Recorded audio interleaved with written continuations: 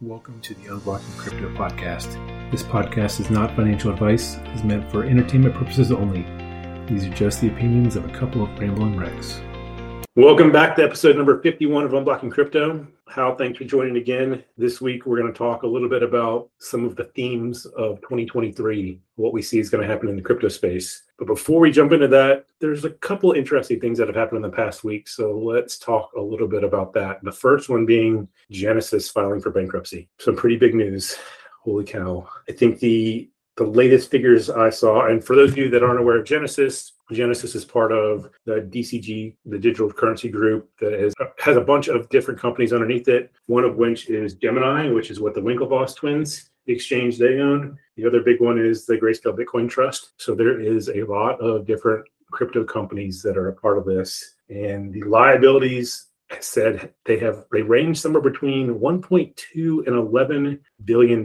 So I'm not really sure why there's such a big spread in 100,000 creditors. So a lot more to kind of unfold there. But this is in the wake of Voyager and Celsius and BlockFi and all those guys too. So some pretty big news from that front. Yeah, and I'm curious to see how this goes because Gemini to me is like it's up there with like Kraken and Coinbase as far as well-run exchanges that don't play a lot of games and don't kind of get sucked into the yield farming stuff and then leverage stuff that brings down these companies. So I'm curious to see how Gemini does as a business unit under this. And the same goes for the Grayscale Bitcoin Trust, which has been run like very tightly. You know, it's a closed-ended trust.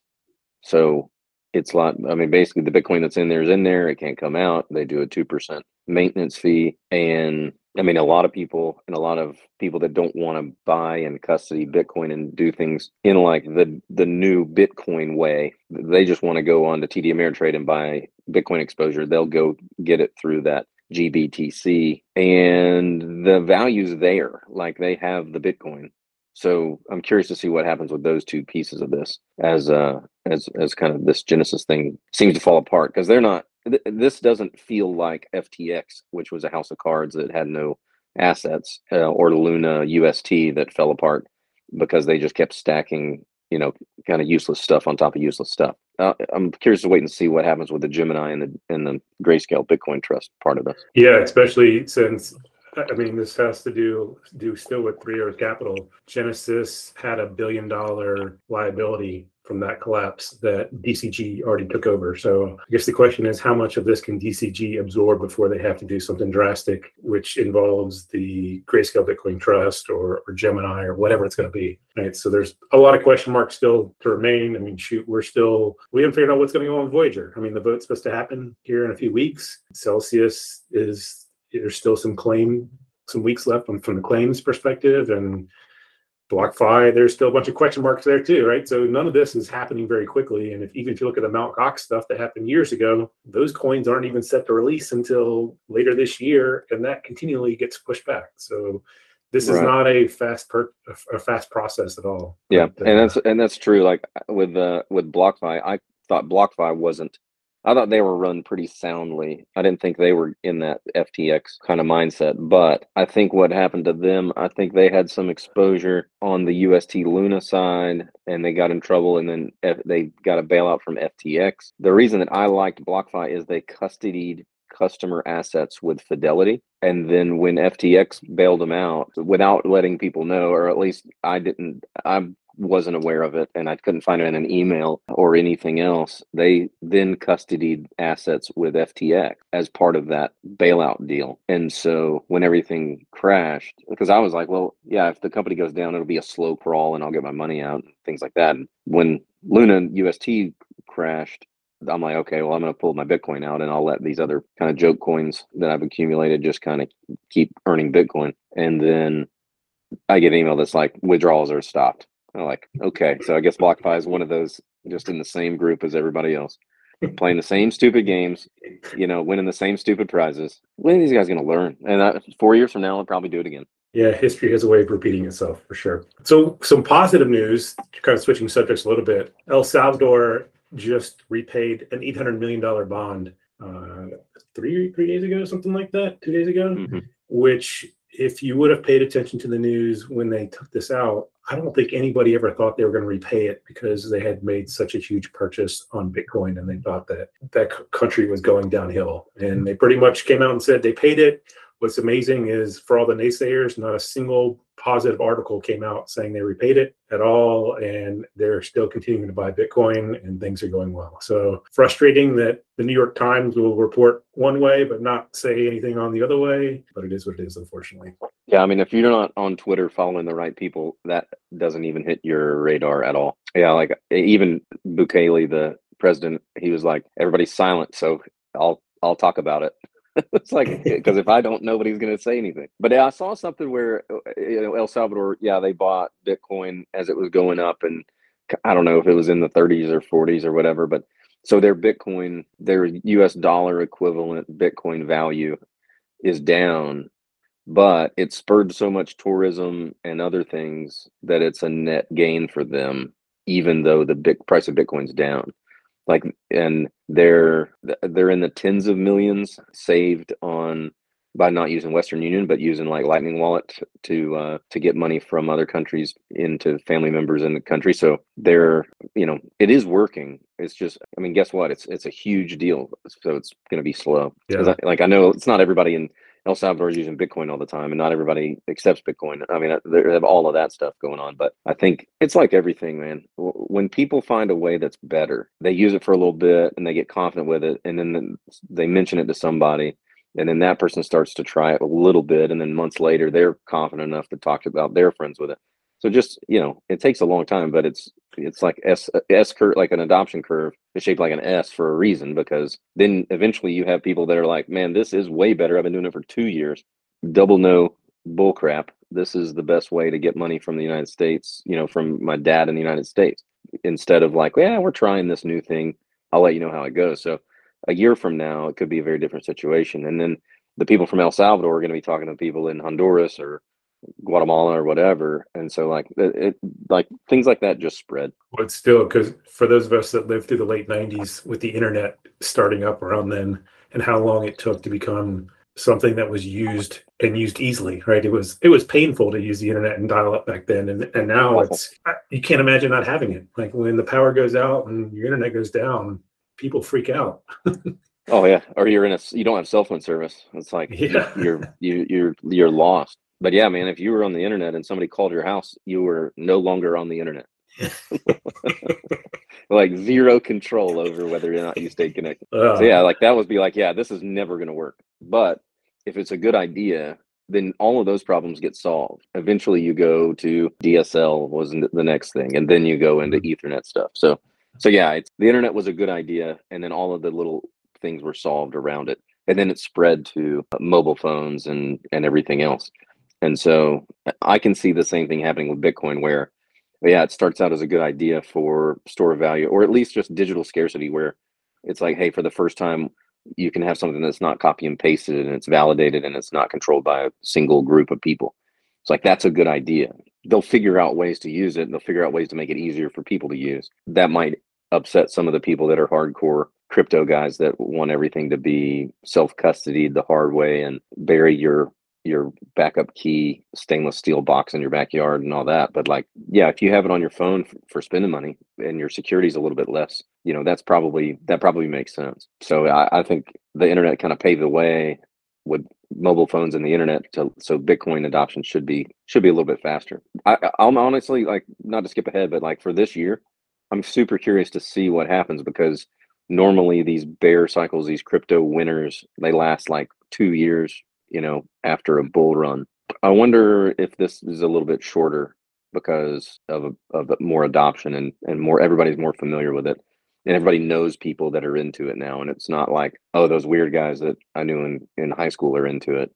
That's not for me. They're into random stuff too that wasn't for me. Well, it's interesting. I mean, you talk about El Salvador and them using Strike to send Bitcoin around. When we first started in crypto, sending Bitcoin from one person to the other was painful. I mean, you had this huge, long, crazy address, and trying to make sure you didn't screw up one little letter, because then it was gone forever and nobody could get it, was just horrible. And now Strike has created a user interface that is so much easier for people to send from one to the other. once that gets easier and easier so that grandparents are able to figure it out, kind of the Venmo and PayPal-ish type interface, then it'll just continue to take off even faster. Oh yeah. No, I settled a bet on using Strike with a guy that had never downloaded Strike and that was aware of Bitcoin but isn't like a Bitcoin guy. I just had him download the app and I sent him the Bitcoin instead of money. So it was like super easy for him. Yeah. So moving on to some exciting news, although it's also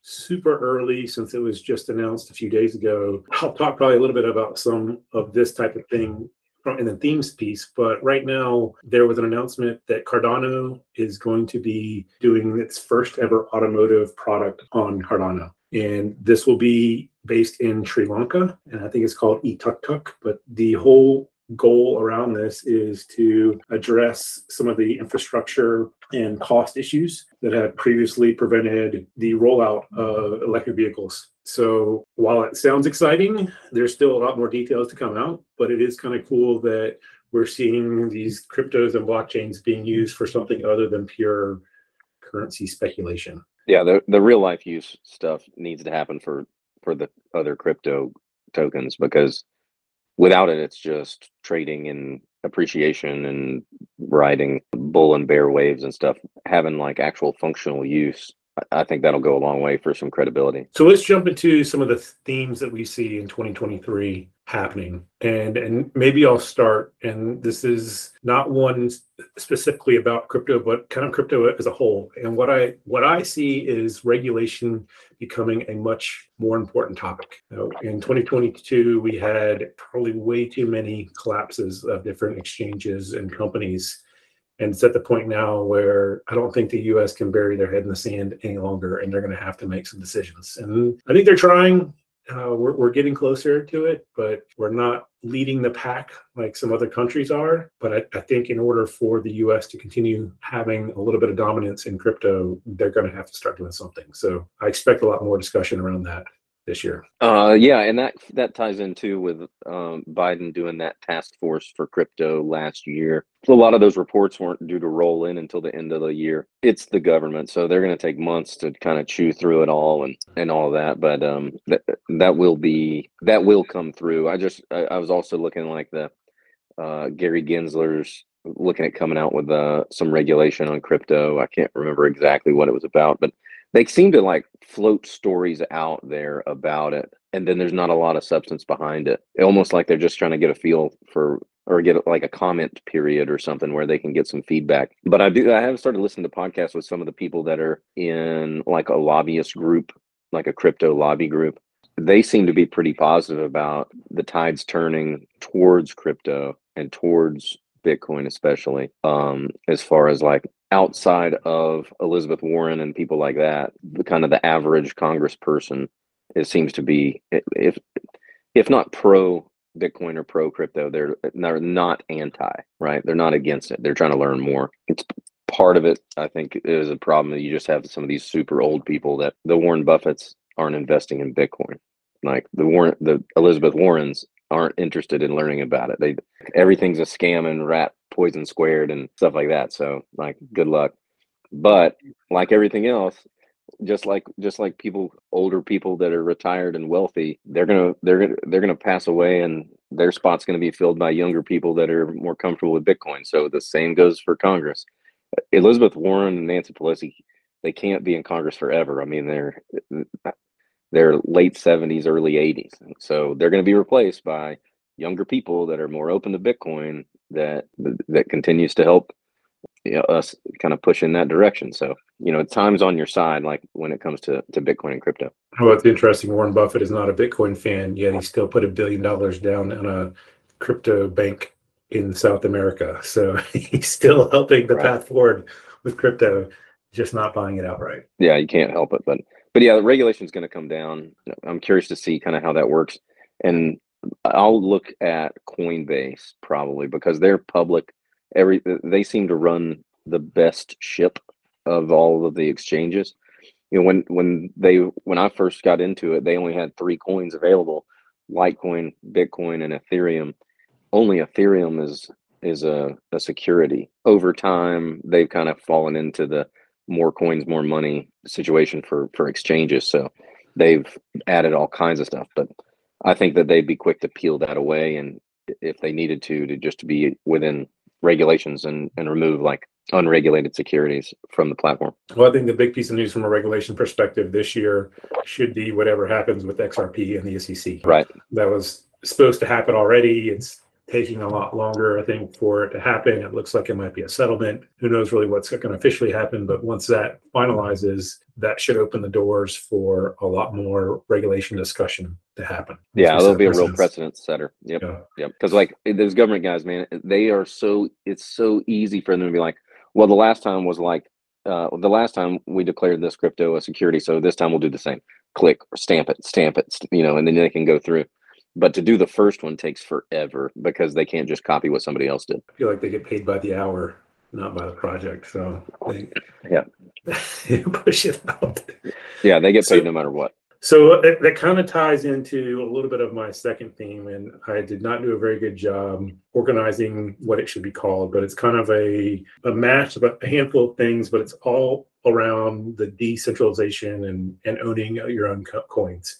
And what I mean by that is with all the failed exchanges we've had in 2022, we're going to get away from the centralized exchange, I think, or a majority of centralized exchange, and move more towards these decentralized exchanges, Uniswap and SushiSwap and things like that, where you have complete control of your tokens in your wallet, and you're making an exchange and it's coming back to your wallet and not ever sitting on somebody else's exchange, and you're wondering whatever happened with that. So there's always been that question mark of the centralized exchanges. What's really happening inside of there? And is there really, most of those transactions never get put onto the blockchain at all. They're all done kind of behind the red curtain. So I think that'll be a big thing, not only for spot trading, but also for derivatives too. And part of that is going to be on the next group that I talk about. But when you're starting to see some of these other platforms that are allowing for lower fees and faster times to clear, then it allows the derivatives market to get more involved in this space too. The second piece of that is, and I'm tying NFTs into this too, and it's really more so of this decentralization where instead of having the open seas of the world where you have to go to one location to buy all your NFTs, you're going to start to see more of the aggregators pop up that are reaching out to all the different platforms and seeing where the cheapest ones are, and then directing you there or taking a cut somehow. But this will hopefully also help with the NFT message of getting away from just the PFPs and actually having more use cases behind NFTs. If people are holding them on their own wallets rather than sitting in some sort of other location. And then the last thing for all that is, and I'll let you talk here in a second, but is the concept of DAOs. If you haven't heard of DAOs yet, decentralized autonomous organizations, but it's pretty much taking a company and making it so there's not a single person that owns it anymore. And I think we'll start to see a lot more of that happen. We're already seeing that with like SushiSwap and other companies that are turning their entire projects into DAOs. So I think that falls into the overall thing where in the crypto winter, right, in the bull market when things are just low and the price is flat and boring, all the stuff that came to being, like NFTs weren't a thing 3 years ago. Then everybody's talking about them. My Edward Jones guy is buying Atlanta Braves NFTs during the World Series. And so like basically this thing, NFTs and DAOs, because they weren't really a thing 3 years ago. They just spontaneously arrived on the scene. People didn't know what to do with them, so they just started doing stuff with them as fast as they could. And this, now that things are boring and slow, people that are into that stuff, they can take a breath, go on vacation, think about kind of what really useful things they could do, and in a way that isn't just riding a bull wave and just getting all this, when money's just flying into the market. They've actually got to earn it now. So it's time to formulate good ideas, build good projects, do good things, have real use cases, because we're no longer in an environment where money's cheap and it just comes falling out of the sky. You got to go make people give you their money that they earned. And oh, by the way, eggs are 5 times as expensive as they were. So Like not everybody's as loose to throw some money at random things they don't understand. So yeah, I think this cooling off period is really nice for all of that, to get a breath, take a step back, build something useful, gain some credibility. Gain some credibility within crypto people, because they're the ones that can kind of chew through and iterate and improve. And then by the time things kind of come back on the scene and hit the mainstream again, it's hard to find news in mainstream news outlets now regarding Bitcoin and crypto. So you're kind of in a sandbox with all these crypto people that you can kind of knock around ideas until you kind of come up with some good things. And then whenever this thing comes back, all right, we've got, yeah, you remember DAOs from years ago when it didn't make much sense. Okay, well, here's what we're doing. Yeah, I'm curious to see how that works, and how do you regulate a company that's decentralized? Like it'd be that's going to be a bigger challenge, in my opinion, for regulators than regulating crypto and Bitcoin. Yeah, it seems like the last few years with NFTs and DAOs have been kind of testing and trying to see how they work. And it now seems like people are starting to figure out how they work. So I expect the adoption of those to start to happen even more as people have determined more and more use cases for a lot of that. So it should be exciting to see. Yeah, I agree. The other big thing, I kind of talked about it before, was almost a focus on cheaper transactions. And I think that the best way to explain that is the whole layer 2 concept. So from an Ethereum perspective, you've heard of a ton of layer 2s that are on top of Ethereum that allow people to make transactions at a fraction of the cost and much faster. Matic being one of those, but there's a handful of other ones that also will allow the trust of Ethereum to be used to handle other important applications like derivatives trade and other things like that. So we'll continue to see a majority of that. And I know I've talked about ZK rollups and ZK proofs in the past. I think we'll start to see a lot more of that in 2023. I think it's just now rolling out with some projects, and they're still probably a couple of years away from really mainstream adoption, but that will become a bigger key point of discussion in 2023. Yeah. And then the last thing that I had was there's going to be a theme of trying to attract more users. In order for crypto to grow, it has to find a way to attract more users. There's a couple of ways that I think that's going to happen. The biggest one being gaming. You're starting to see some more blockchain games coming out where people are kind of excited to play, and they're getting some sort of reward, the play to earn concept and things like that, where they can keep that and trade it to anyone if they want to. The other big thing around that is the concept of real world assets and tokenizing those. So we're starting to see things like that, and real estate being tokenized on blockchains. I'm thinking that we'll continue to see more and more of that starting in 2023, and there's a long ways to go for that too. Yeah. In the same way, I think we'll see more and more companies roll out the things that they were kind of talking about, like Block and Jack Dorsey. They talked about a multi-sig wallet where you basically have on your phone and a device, you need 2 out of the 3 signatures in order to unlock the money. Block holds 1, you hold the other 2. So if you lose one, Block can bail you out. If Block gets attacked and they get your identity is stolen and that private key is stolen, they can't do anything with it unless they get one of the ones that you have as well. I think you see that roll out, and then people use it, and then you figure out what you like and don't like, and what's good about it and what's not good about it. I think for the average user, it's almost like logging into your Wells Fargo bank account. I forgot my password. Click forgot password. You can be provided that password, right? It's not in Bitcoin. If you forget your password right now, sorry, you lost all your Bitcoin. And so I think that those things, in order for mass adoption to come around, there needs to be that like half trusted third party. Not you don't have everything, but you have enough to where we can make it a little easier. And so I think once that starts to roll out, because it's not a frenzy environment like we had 2 years ago, they can do it in kind of a metered way that makes sense, and then they can actually build useful tools. And then bang, other companies are going to copycat it. I have to think that companies that were listening to Saylor's Bitcoin for Corporations and all of that stuff 2 years ago, last year, those corporations are still thinking like, man, he's pretty much right about inflation. He's pretty much right about where do you put your money? It's got to be somewhere. And so I think we'll see more corporations putting Bitcoin on balance sheets, but there's no reason to come out and say they're doing it, because it's not in the news. So they can just do it quietly. It'll pop up on if they're a public company, it'll pop up on their quarterlies.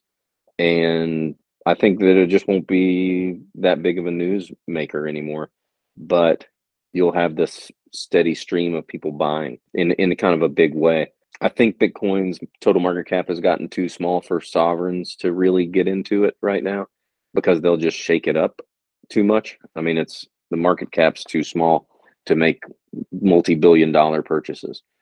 But companies, putting a few $1,000,000 here and there, kind of building a Bitcoin position. I have to think, out of the hundreds of companies that listen to those calls, some of them are going to actually move, because they were going to do it at 45,000. Why wouldn't they do it at 22? Nothing's changed. Well, most of those companies have some sort of planning process, so it probably takes a year or two for them to come up with a plan and then get it approved for the next fiscal year, right? Right. So it's got to go through the board. It's got to go through legal.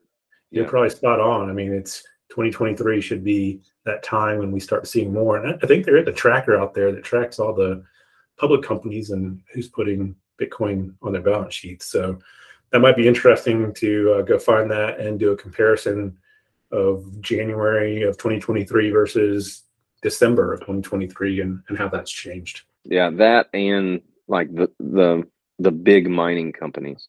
Like, I'm curious to see what happens with Bitcoin mining, because if the price stays down here for too long, energy prices are going up. I don't know if that's a theme for 2023, but it's something I'm looking at, because some of these mining companies are going belly up because they're just built to operate on loans at 0%, collect Bitcoin, and that's their model. Maybe sell some Bitcoin to pay off the loans, but who cares about paying off 0% loans early, right? Just pay them off as late as possible. Now that it's 7%, 8%, their whole business model's changed. So I'm not sure what happens, but like Bitcoin hash rate's like all-time high again this month, which I think is crazy. Like, I don't know why more and more machines are coming online. They are. So I'm not sure exactly what's going on, but something's got to happen on the mining side. And then on the flip side of that, the proof of stake, and just see what happens to Ethereum. Like, I'm just curious to see what happens in the next 12 months now that Ethereum has more or less decided what it's going to be and the lockup periods and all that. And if they move any of those lockup durations, just to see if that kind of erodes some of the trust that people have in Ethereum. So, and if you have some of these big Ethereum holders just become super powerful as far as deciding on what happens to the network, because I mean, that's, from a crypto standpoint, that's not ideal to have a few users really dictate the direction of Ethereum. So that's kind of, I'm looking forward to seeing what happens on those few things. Yeah, I think that'll be a really interesting story to learn more about. Where does Ethereum go from here? I mean, there's still a lot more that they need to unveil with their entire roadmap. But if they're going to continue to push back the unlock period of ETH 2.0, at what point do people just say, I'm out of here? And I think what you're probably going to see in relation to that is the messaging or adoption of liquid staking for Ethereum a lot more, right? So that even though you're locked, you can still do something with all those coins that you have locked. Right. Oh, cool. No, that's it should be an interesting 2023 for crypto for sure. Excited to see what happens, and probably going to be amazed how quickly it happens and how quickly 2023 flies by. Yeah, everything that I think is going to happen slow seems to happen fast, and everything that I think is like, man, it's definitely going to happen pretty soon, takes forever. Like, and it's the same thing. Like, part of me wants to say, I wouldn't be surprised if Bitcoin, beats its all-time high this year, because that's the exact opposite of what you would think it would do, right? You would think for the next year it's just going to be flat and boring, just like it's been in previous halving cycles. I kind of want to predict that it goes to like 100,000 this year, because crypto seems to do what you don't expect it to do. That is always very true. It's the opposite of what everybody is expecting to do. Yeah. Cool. Well, Hal, thanks always for joining. Great conversation. Very interested to maybe follow up on these at the end of the year, and let's see how accurate we were with our themes. Yeah. Throwing darts with our eyes closed. See what we hit. Cool. Well, have a great weekend, and we'll talk again next week. All right. Sounds good. Thanks a lot. Thanks for journeying down the crypto rabbit hole with us. If you're interested in learning more about crypto, please join our private Facebook group, Unblocking Crypto. It's a small community discussing new ideas and just asking questions to learn more. Hope to interact with you there.